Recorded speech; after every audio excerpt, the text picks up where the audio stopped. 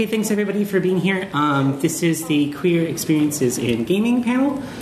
We hope to offer advice to both queer players and people who are not in an attempt to make tables more inclusive and more welcoming and a more, I want to say safer, but that's a little stronger word than I was hoping for.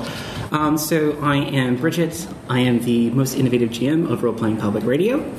I'm sure that if you're here, you've probably at least heard of some of my stuff, or you're a huge Thrilling Intent fan. I have nothing to do with Thrilling Intent, but I appreciate that you're here anyway. So my co-panelists are... Hello, I'm David with Role Playing Public Radio. I'm a gay gamer and have been for 38 years. I'm Matt. I'm from the Drunken Ugly podcast. I'm also run Drunken Ugly Games LLC, which is currently in the process of producing its second game. I've only come out recently, but recently being a couple of years ago. But yeah, I've been gay for as long as I've been gaming. Nice. So the first thing that I kind of wanted to talk about today is the idea of safety, like creating a safe table environment, mostly to benefit yourself, but to also benefit your players. And I think one of the main ways to achieve that is to remind everyone that you have a kind of advocacy. Like if you're going to play any kind of game, if it's a board game, it's a tabletop game, or if you're playing video games or whatever, like it's an equal stake. Like it's not just dominated by whoever is GMing it or whoever whose house it is. Although I guess if you wanted to start a fight, you'd have to leave. So one of the ways, we want to encourage the idea of cooperation above all things. Like, remember that everyone has an equal stake in things, and it's always best to make sure that everyone feels comfortable voicing things to you, even if it's conflict. And so one of the easiest things for that, as far as like tabletop gaming goes, is the notion of X cards. Like if you've been on any other kind of panel, and I'm like any women in gaming panel, I'm sure you've heard about the idea of X cards, which is just an item that you have on your person. It can be anything, any kind of token, and if something comes up in play that makes you uncomfortable or makes you feel unsafe, you can just sort of like slide that card out or tap it or like signal to it in a way to let people know that you're uncomfortable, that your idea of safety is threatened, without having to directly engage that. Yeah, I know I think the Powered by the Apocalypse game Monster Hearts actually has that built in that they specifically added as a safe word, that if something is encroaching on uncomfortable places, you just say safe heart, and we step back and we talk about what's happening before we move on. And I can also speak to Magpie Games. If you go upstairs and you take a look at room, I think it's 245, where they're demoing everything. Every single table has a series of X cards all the way around. So there are companies now that are even going to the point of making sure that during their demos, they make sure that everybody knows that they are in a safe space, and that if you hit subject matter that is uncomfortable for you, all you have to do is simply touch the card, and everybody will, or we will listen. Whoever is running the game will listen. So, like, I think part of what X cards facilitate is the idea of communication. Like, you need to, if you're like running something, there's kind of a bit of a burden on you in order to be able to talk to people and welcome them in. So just naturally, like running games, like as a GM, like that's kind of a skill you just develop over time, because like that's literally why people come to play games with you, is for you to communicate things to them. But more importantly, like you need to be open to the idea of communication. Like when people are telling you things, you need to make sure that you listen beyond the concept of just like hearing the words. Like because a lot of times people hedge things, like they want to see how you're going to react to something before they tell you how they actually feel. So sometimes people will start talking about how they're uncomfortable about something, not just by saying it straight up, like, this makes me uncomfortable. Like, that's kind of the function of X cards, is to make that simpler. But if you don't have those, like, people usually start with something really, really small. And so trying to understand those gestures and then figure out where they come from in order to open up that more is definitely extremely important.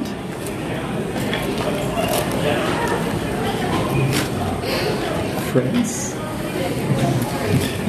And just to give an example that I encountered recently in running a game, I had absolutely no idea that one of my players had a deep-seated phobia of wolves. And I had originally set up this encounter to involve a bunch of wolves. And so when I mentioned that there were going to be wolves in this thing, she said, please, can it be anything but wolves? And because I've known this lady for almost 8 years, I have never known the first thing about this because we live in a nice city area where wolves are not a thing. But when she mentioned it as far as the game was concerned, it was a nice, easy switch. It's, okay, instead of wolves, how do you feel about bears? Can we do bears? How about pumas? Can we make it a lynx? And so you just find the thing, and if all you need for the encounter is big, scary creature, you can find one that's less scary, that's more comfortable for your players. And this example just kind of fits for pretty much anything. If you've got anything that makes you uncomfortable, but you don't give voice to what makes you uncomfortable, we really can't do anything to change it. But as soon as you open those lines of communication, we can make this a collaborative game, because games by their very nature are supposed to be fun. And if you're uncomfortable, you're obviously not going to be having fun. And like another thing I want to say is like, if you don't feel comfortable communicating in the space you're in, there's no reason to continue to suffer in it. Like if you don't have an X card or something, or like people don't seem to be going, like respecting that enough, like it's totally okay to get up and leave. Like you don't need, there's no a mere amount of propriety that is worth sacrificing your comfort for. I had the misfortune of sitting through something like 6 hours of that in an attempt to just like sort of reinforce my position of obligation, where I had said things that were making me uncomfortable or things that had gone a little too far. And so I understand that you might have a sense of commitment and you might be playing with people that are your friends or like close acquaintances. Try to remember that the one who ultimately has power over you is yourself. It's always okay to leave. Yeah, it kind of goes back to the no gaming is better than bad gaming kind of concept. Yeah, if something's making you uncomfortable, there's other things you can do with your time. This is just one hobby. You and your friends can find other things to do together. So another thing that I've found is helpful is when I joined RPPR, it was pretty much just a bunch of dudes sitting around playing Delta Green. So it was a very sort of like homogenous sort of environment. Other than David, it kind of feels like being a fish out of water a little bit. A little bit. Hey, I'm just glad there's 2 of those fish now. Right. Well, 3 if we count Faye. Absolutely count Faye. So one of the ways that like you can help make a space that you're a part of, or like a regular thing you're a part of, is sort of the idea by leading by example. Because once there's one of you, it's much easier to encourage more people who want to play but have certainly felt marginalized or pushed back. You can change the environment, like the assumed environment that you're in, into something that is more welcoming so that people can find a place inside of it. So one of the ways I've started doing this is when I lead my games, I like to introduce myself first, just because that breaks out... it sets a model, it sets a script that other people feel comfortable following, because like sometimes you don't feel good advocating for yourself. You kind of only jump in on something. And this actually surprised me. So I've started my games by saying my name, doing the whole thing about RPPR's most innovative GM, and then lead in with my pronouns. And this has been beneficial to me in a very surprising way, because I was playing a game where someone decided to use new pronouns for like the first time, which is not something we had expected. But that makes me feel really good that we had made the space comfortable enough, made the space open enough that they would feel comfortable doing that. So that's definitely like something, some kind of encouragement I want to give to you. Like sometimes, especially in this hobby, like I'm sure you've noticed walking around, it kind of seems like everybody sort of blends together, but it's not the way I saw it like several years ago, and I think that's because the idea of leading by example. Matt, do you have So like, I was kind of lucky in this, in that like the group that I first joined in was more than half of the group. More than half the group were gay by they weren't your Steves. Let's say that it wasn't all cis white males. It was a diverse group to start with, and so we were very good at understanding each other's boundaries. So I didn't have to bring myself in or try and force myself into that. In fact, they kind of brought it out of me more than anything else. It was honestly through playing with that group that I actually realized that I might not be straight, which was kind of a revelation for me. And I realize full well that I am one of the lucky ones. And let me explain what I mean by that. I'm 6'1". I'm about 200 pounds. I'm the little one. I was able to be myself for a long time because I had this human mountain standing guard over me. And so I learned how to be myself at an early age. And I want to also mention that as far as RPPR is concerned, Tom, Ross, Sean, and I were all part of a high school gaming group. And so about the time that I was coming out, I came out to my two best friends, which were Tom and Sean. And Sean's response was, yeah, we knew. We were kind of taking bets as to how long it was going to take you to admit to that. So my group has always been a kind of a safe group because I got to start with my best friends. And because of that, it's kind of set a precedent for me in my own life. Whenever I go to a new group, I am who I am. I kind of steamroller them over with love. I just kind of say, this is who I am. You can accept me or not. And the groups that decide that they don't want me to be around, I just say, thank you for your time, and I move on. I have found far, far more groups that are willing to take me in. And I think it's because I don't hide a thing about who I am. I don't step back. But I'm also well aware of the fact that I have the man mountain still looming over my shoulder in my background. Even if he's not there, his influence is, or at least I feel it. And I think that that's what makes every single game that I go to a safe space. So that's why I say I'm one of the lucky ones. I don't think that I've ever really felt unsafe at a table, just because I know that I've always got a group that has my back. And once you find that group, hang on to that group. Just piece of advice. Yeah, I think we've been very fortunate with RPPR. I don't know if you've noticed my early Patreon games, like I kind of made sure that I kind of stacked the deck with people that I knew. And part of that was just for my comfort. And there's nothing wrong with that. In your own games and things like that, especially if you end up running things or playing in things at this convention, please use the buddy system. Like, always just bring people you know, because then it's easier to feel more comfortable advocating for yourself when you know that you have a friend right there. But there's something I kind of want to point out that's kind of unrelated to this. I want to shift gears a little bit. And I have a phrase that I like to say, don't hard-boil eggs. Like, if you are 95% sure that somebody sitting at the table with you is queer, but they haven't made any kind of mention to it, like, don't mention it for them. Like, it's not your job to out people. And certainly that is a great way to violate somebody's sense of safety, somebody's sense of trust.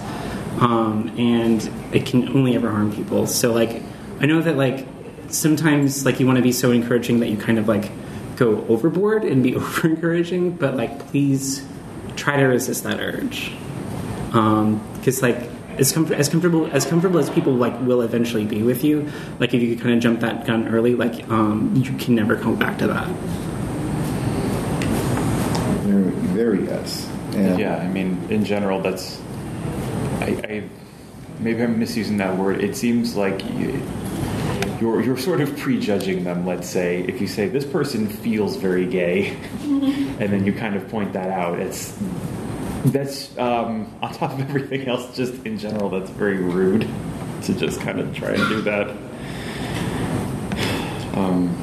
But David, you have something? Well, slightly humorous story along those lines. So for years and years, since we're all local and we're all friends and we all tend to go places together, the guys in RPPR, when we're not playing games, those of us that have day jobs work them, we also tend to watch movies together. We'll go out to eat. I can't tell you how many times that it's been the latest superhero flick has come out and we've decided to go as a group. And for a couple of years, every time that we went to a restaurant, Aaron and I could not sit together because people would automatically assume that the two of us were a couple. Now, Aaron is cisgender. He is about as hetero as they come, and he's got a very, very lovely girlfriend. But people would take a look and assume, well, he's got a little bit of long hair, and look who he's sitting next to. And, yeah, flip side of that, I've got coworkers that I've known for years that look at me and say, oh, wait a minute, you do stuff with the gay group at work? But are you? Okay, let's connect a couple of dots. Fondness for a color that is traditionally feminine, check. More jewelry than Liberace's stunt double, check. Better manicure than 90% of the women in this building, and I work on a computer. Sometimes the stereotypes fit just a little bit. I mean, I broadcast it. I really do, but that's because But that's the thing about making the assumptions. If you are 95% sure, that's still the possibility that you're going to roll a 1 on that 20 and fumble the roll. So even if you think that somebody presents a certain way, wait until they say it, because there's a world of difference, too, between I'm gay versus Matt being bisexual. We're in the same circle. We're both in the rainbow alphabets, but we do have the different letters. And so once you start making assumptions, you're going to start pigeonholing a person, and you may be pigeonholing them in a hole that they don't belong in. So just be patient, be encouraging, and be open. But also remember to let them take the first move. And also, if someone says something to you in confidence outside of the table, because you are patient, you're open, and you're waiting, that is not a license to say it to everybody else at the table. Wait until the big announcement is made. Wait until somebody actually comes all the way out. Because remember, we also take baby steps. We tend to confide in the people that we care about most to test the waters before the big announcement. So if someone says to you, hey, just so you know, that is not licensed to tell everybody at the table. Learn from my mistakes. And speaking of mistakes, like if you do something wrong or you do push into an area that makes somebody uncomfortable, that's not the end of things. It's very common that maybe you slip up, maybe you use the wrong pronoun. That's okay. It's not the end of the world. But it's important that you do something to fix that. You need to immediately address the problem. And it's not enough to just point out that there was a problem. You need to do something that fixes it. You always remember that the people sitting at the table are more important than the game you're playing at the table. So if you have to sacrifice any amount of fiction, that is completely fine to make sure that the people who are playing still want to continue playing. So if it's like a pronoun slip-up, happens quite a lot. Try not to... Nobody wants to be made the center of attention, and especially made the center of attention for a bad way. So just immediately correct yourself. But if whatever mistake you've made has gone further than that, you need to make sure that you stop play, and if necessary, have a private conversation with the person who was affected. Because again, it's more important that we take care of the people playing with us than to worry about the entire structure of the game itself. As in all things, just life comes first. If something like this, the safety and comfort of your friends is more important than your game of make-believe. And you should always remember that no matter how long the campaign's gone, no matter how long the session is. If somebody has a problem, then that's a real thing you have to address. That's more important than any kind of role-playing scenario. I know there's not for any particular queer reasons. I know there have been sessions that were things of our games at the Drunken Ugly where we've had to go back and address things because somebody stepped too far and we had to stop it and talk about it and then kind of come back at it in a different way. And yeah, just make sure that I think the longer you go without addressing the issue, the harder it becomes to address. And the worse off everybody's going to be. And I need to say that, this is something, that is the burden of, one, the person who's, running it, but also, the person who's made the mistake. And again, you need to make sure that you actually communicate with people and that they actually wrap back around and say, yeah, all right, I feel like this has been addressed. Because a lot of times, if you do something, people just won't say anything. Especially if they're extremely bothered, they'll just kind of nod along and then just never come back next week, and you'll never hear from them again. So don't let things get out of control. Again, it's always more important to stop and fix things. Yeah, the two hardest words to say and the two most important words to say are, "I'm sorry." And even when you say it, there's also a tendency now where someone will say, "I'm sorry, but in my defense," and then will immediately try to explain away. If you're the one that crosses the line, all you need to say is, "I'm sorry, I messed up, how can I fix this?" And if you're sincere about that, your fellow player whose toe you stepped on is going to understand and is going to most likely tell you, "This is what you did wrong. I accept your apology. Please don't do that thing again." And you'd be amazed at how quickly you can build that bridge with just that exchange. So don't qualify the apology because that makes it a weaker apology. Just remember, "I'm sorry. I messed up. How can I fix this?" And if you are direct and you're open and you're honest with your group, that will fix more than anything else. Just those three phrases. Yeah, and I mean also in life itself. I think there's a going to an example outside of gaming. I know Patton Oswalt on his Twitter recently has got some flack for saying a few slurs in comedy routines 5 or 6 years back, and when people called him out on it, he said, "Yes, I said that. I sincerely messed up. I was going for a cheap laugh. I've learned from my mistakes. I'm not going to do that again, and I apologize to those who were offended." And it's just, it works for big celebrities. It can work for you and your friends. Before we started, I was discussing with David, or he was telling me rather, about this idea of playing the long game, where sometimes it's difficult to see success or to see any kind of change in the short term. But it's always worth attempting to create these safe spaces, to do your best to make people feel welcome, even if you get some kind of pushback. Negative pushback where people are like, "Oh, I think that these kind of warnings are dumb," or "Why do you open up your things with announcing people's pronouns?" Because those are not the kind of people that you're trying to make this space for. And eventually it pays off. Like the more you make the idea of communication, of taking responsibility for things, apologizing for things, making people feel welcome, the more that becomes the norm. Like that influence spreads out through other things.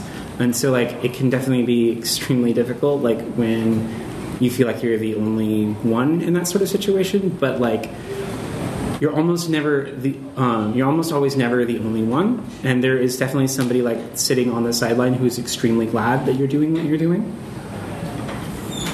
And because of what we do with the podcasting, one of the things that I've learned just at this Gen Con is that you never realize how many people are actually listening. You never know how many people have heard the podcast, how many people have heard this particular game, and how if Bridget does what she does at the start of every game, if we all start doing that, we're going to make every one of these games a safe space, and it's going to become the norm a little bit easier. Every day we change the world. I think I've got a few years on my fellow panel members here. Maybe one or two. A little bit. A gentleman does not ask a lady her age, but I will tell you I am 38, so just so you know, I am starting to get to the you kids, back in my day, let me get my reminiscent teeth out, get your dice off my lawn. But I can remember when the spaces were a lot less safe than they are now.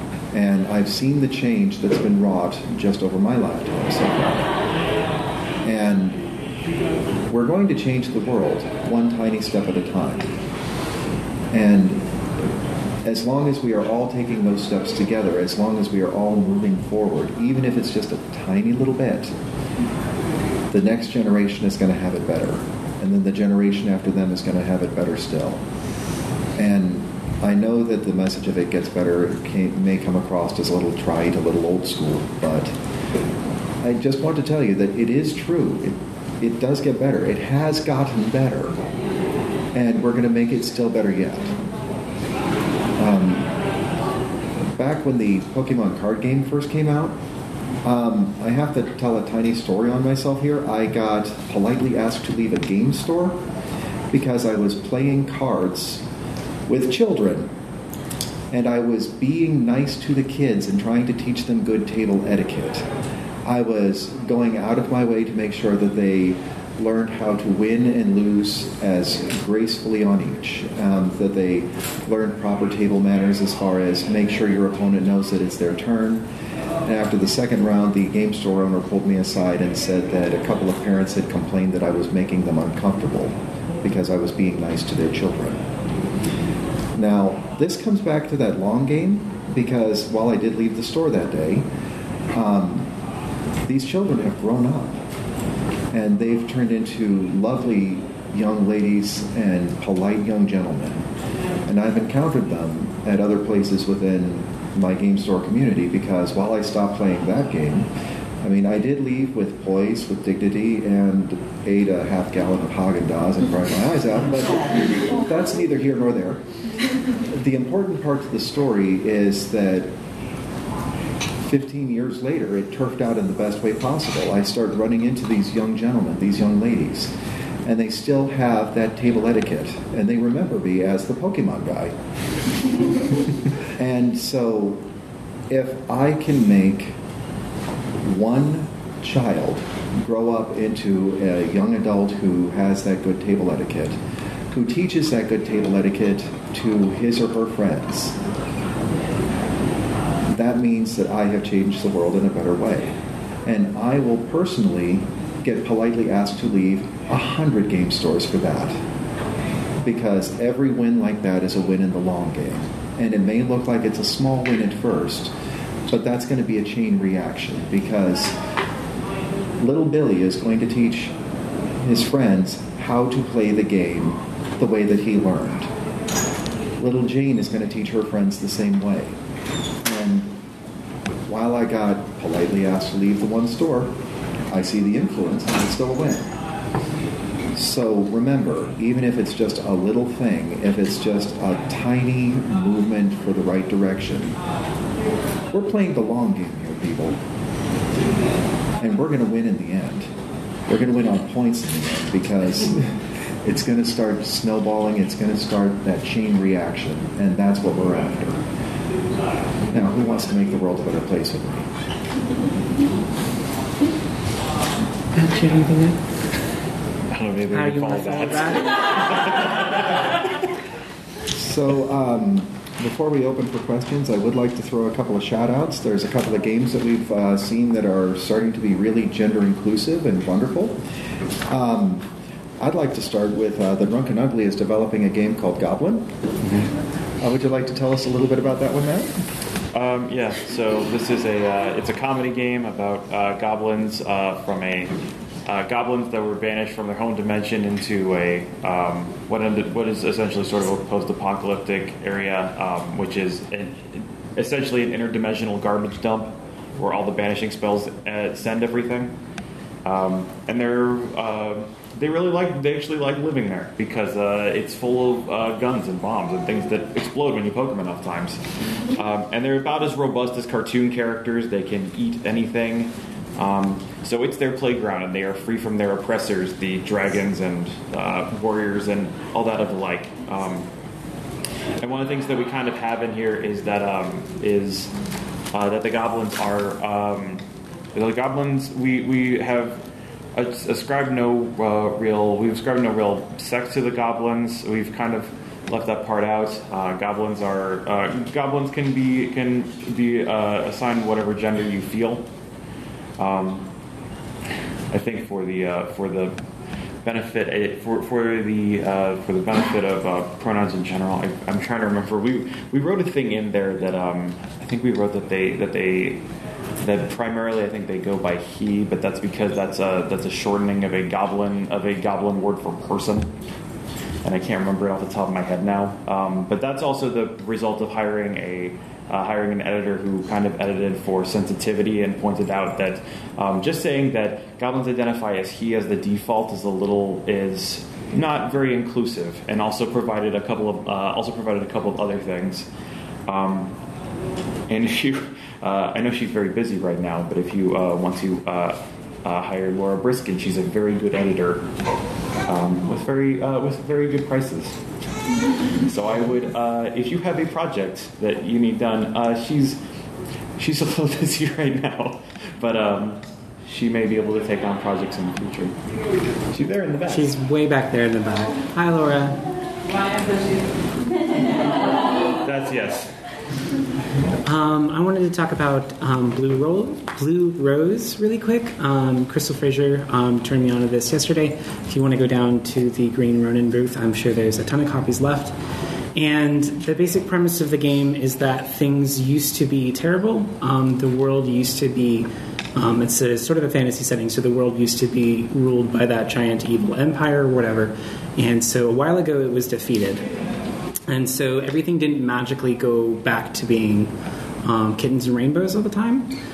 So the goal of the game is to play characters who are attempting to go out and fix things, make things better, essentially like find problems and turn them into assets for the community. And the way Crystal sold us specifically on it was to say that you can play trans lesbian psychic cats who are detectives for a queen, and like that's every dot I think you need to hit. I would play that. Yeah. You can be Corey. I just think that's a point everyone should know. Corgis, yes. Okay, you definitely sold me. I like being able to play a character with 5 adjectives. Yeah. Mm-hmm. Right? As long as one of them's purple. And I wanted to give a shout out to Magpie Games' Apillion. As discussed, I am an old dog and it takes me a while to learn the new tricks. So I still have a lot of trouble with the pronouns, and I'm working on it. I really am. And I apologize just in advance that I am still having the trouble. But after playing a couple of games of Apillion, which I can basically describe as My Little Pony Friendship is Magic, but with dragons instead of ponies. and a system that really encourages it, because you start with a pile of friendship gems that your gems can be used to fuel the other player's magic, but not your own. They do you absolutely no good. But if you've got a bunch of players who are sitting around the table and they start acting to the virtues that you want, you get to pass them out, and then they can use your gems and Bridget's gems to power the spells. And so it behooves you to basically be friends with everyone at the table. But because of the way that the dragons are gendered, there is a specific set of pronouns to be used within the game. And so for those of us who are still learning and trying to practice, it's a good way to stealth practice. I'm going to get myself in the habit of using these dragon pronouns. And now that I've gotten myself in the habit of using these dragon pronouns, now I can teach myself a little bit better how to use pronouns in real life, because we use games as teaching tools. And it's just also a really cute little game. I highly recommend everybody play it.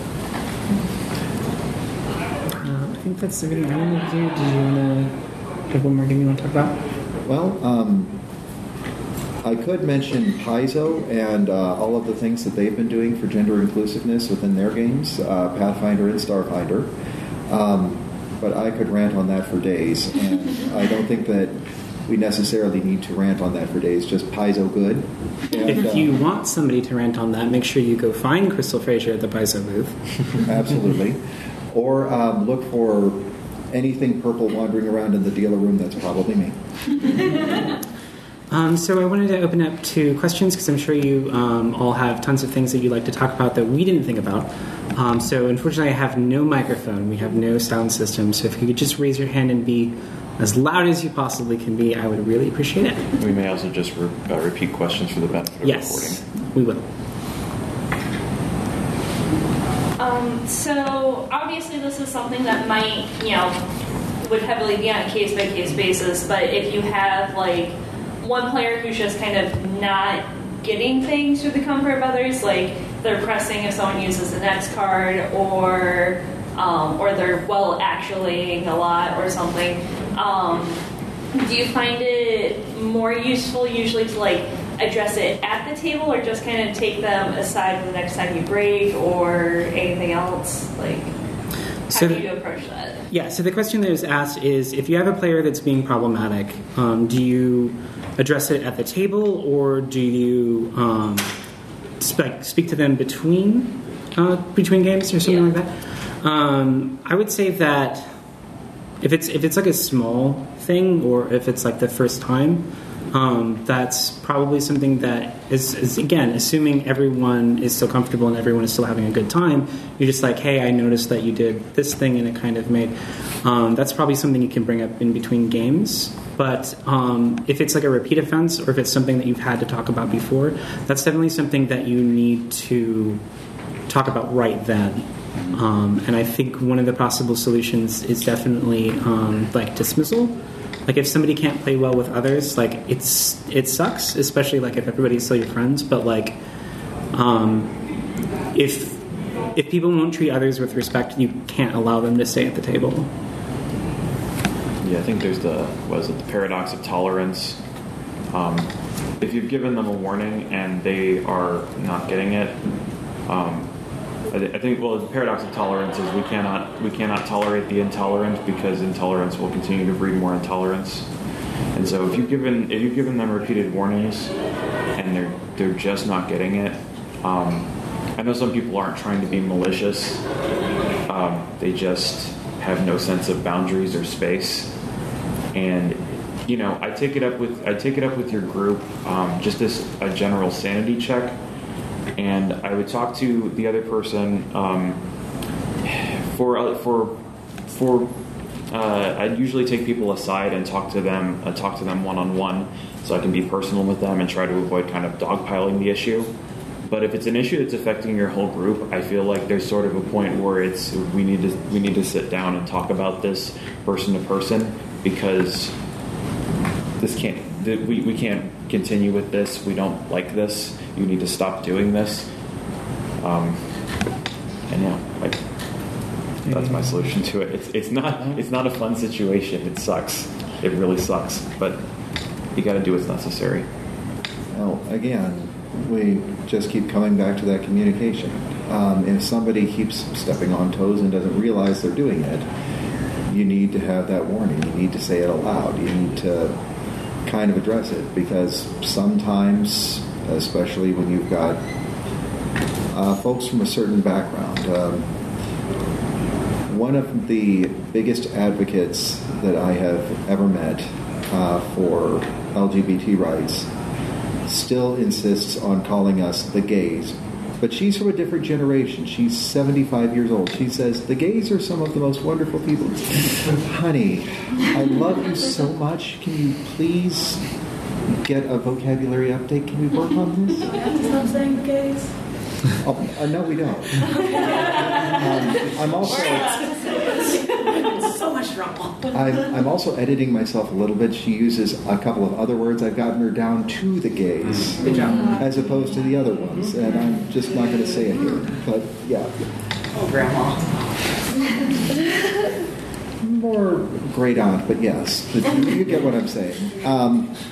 It's kind of the same thing. You might run into somebody who doesn't realize that they're stepping on toes or being offensive, so you have to have that warning. If they continue to step on the toes, the very least that you should do is put a little bit of distance. You can say, okay, we've warned you about this. You keep using that word. And if you keep using that word, we can't have you at the table. We told you that we can't have you at the table. So maybe it's best for you to not play with us.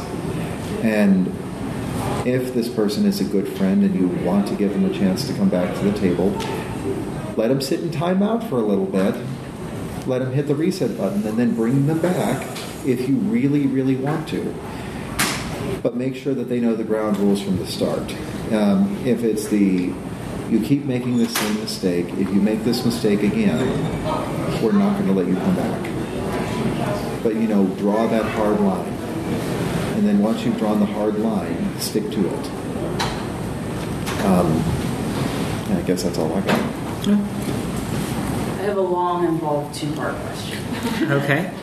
First, so the point that you made about games is like teaching tools, and I think a lot about especially role-playing games as a way to sort of have an experience that's completely outside of your own life. I'm curious if any of you guys have suggestions or ideas about games that exist that are good to help our friends understand, sort of like have an experience of what it feels like to be a queer person living in a heteronormative world, where games, characters, storylines that sort of like help people like feel like they're living that experience a little bit and have a little more of like a personal understanding of it. Part two is, besides Blue Rose, are there other sort of queer utopia that you're like on the sort of like, as a queer person who wants to escape living in a shitty heteronormative world with Donald Trump as our president, and maybe wants to be a psychic kitten.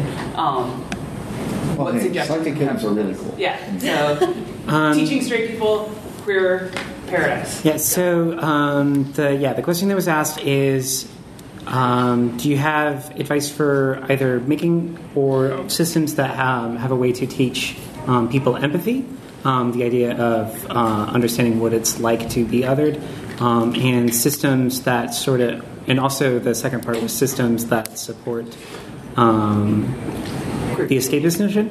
And you really should have been here for the panel yesterday. I know! Because that was that's almost everything we talked about. I don't have a suggestion for something that teaches empathy. So that's definitely something that I want to possibly work on rolling into games, because certainly most of the people I play with at RPPR are not necessarily queer, and so kind of working that into design concepts is something I'm going to be working on.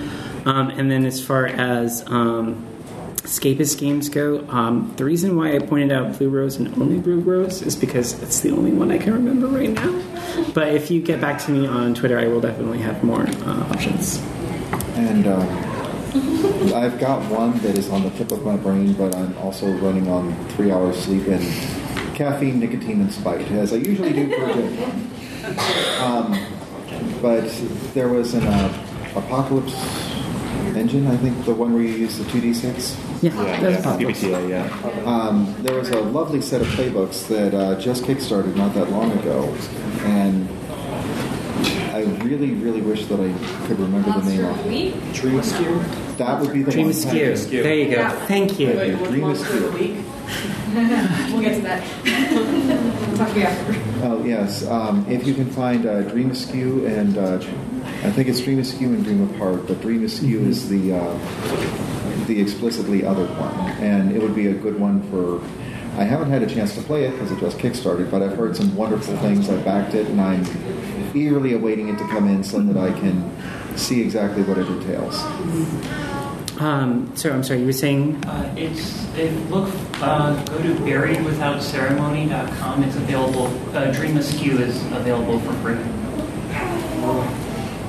Yeah, I believe the Kickstarter was for the cool published book that includes Dream Apart. Yes.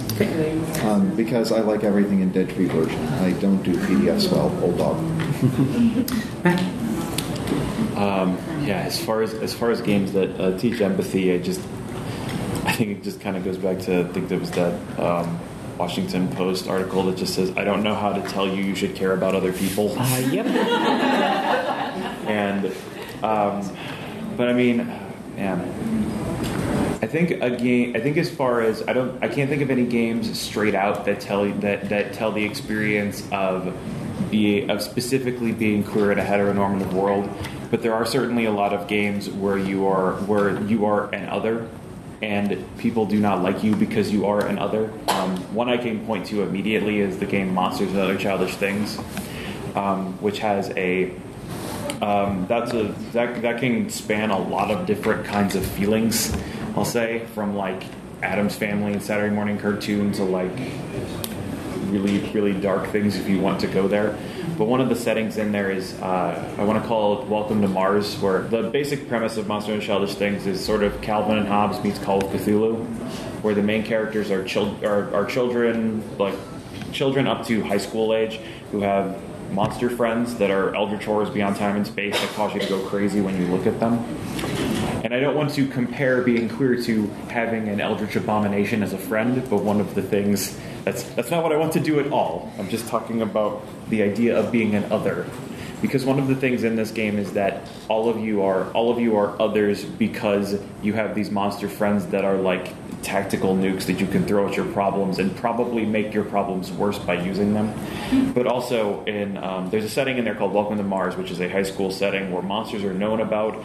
People aren't as afraid of them as they were, but you're kind of registered and people know you have monsters and they kind of look at you in an odd way, and that causes you as the kids to sort of band together and kind of stick with each other.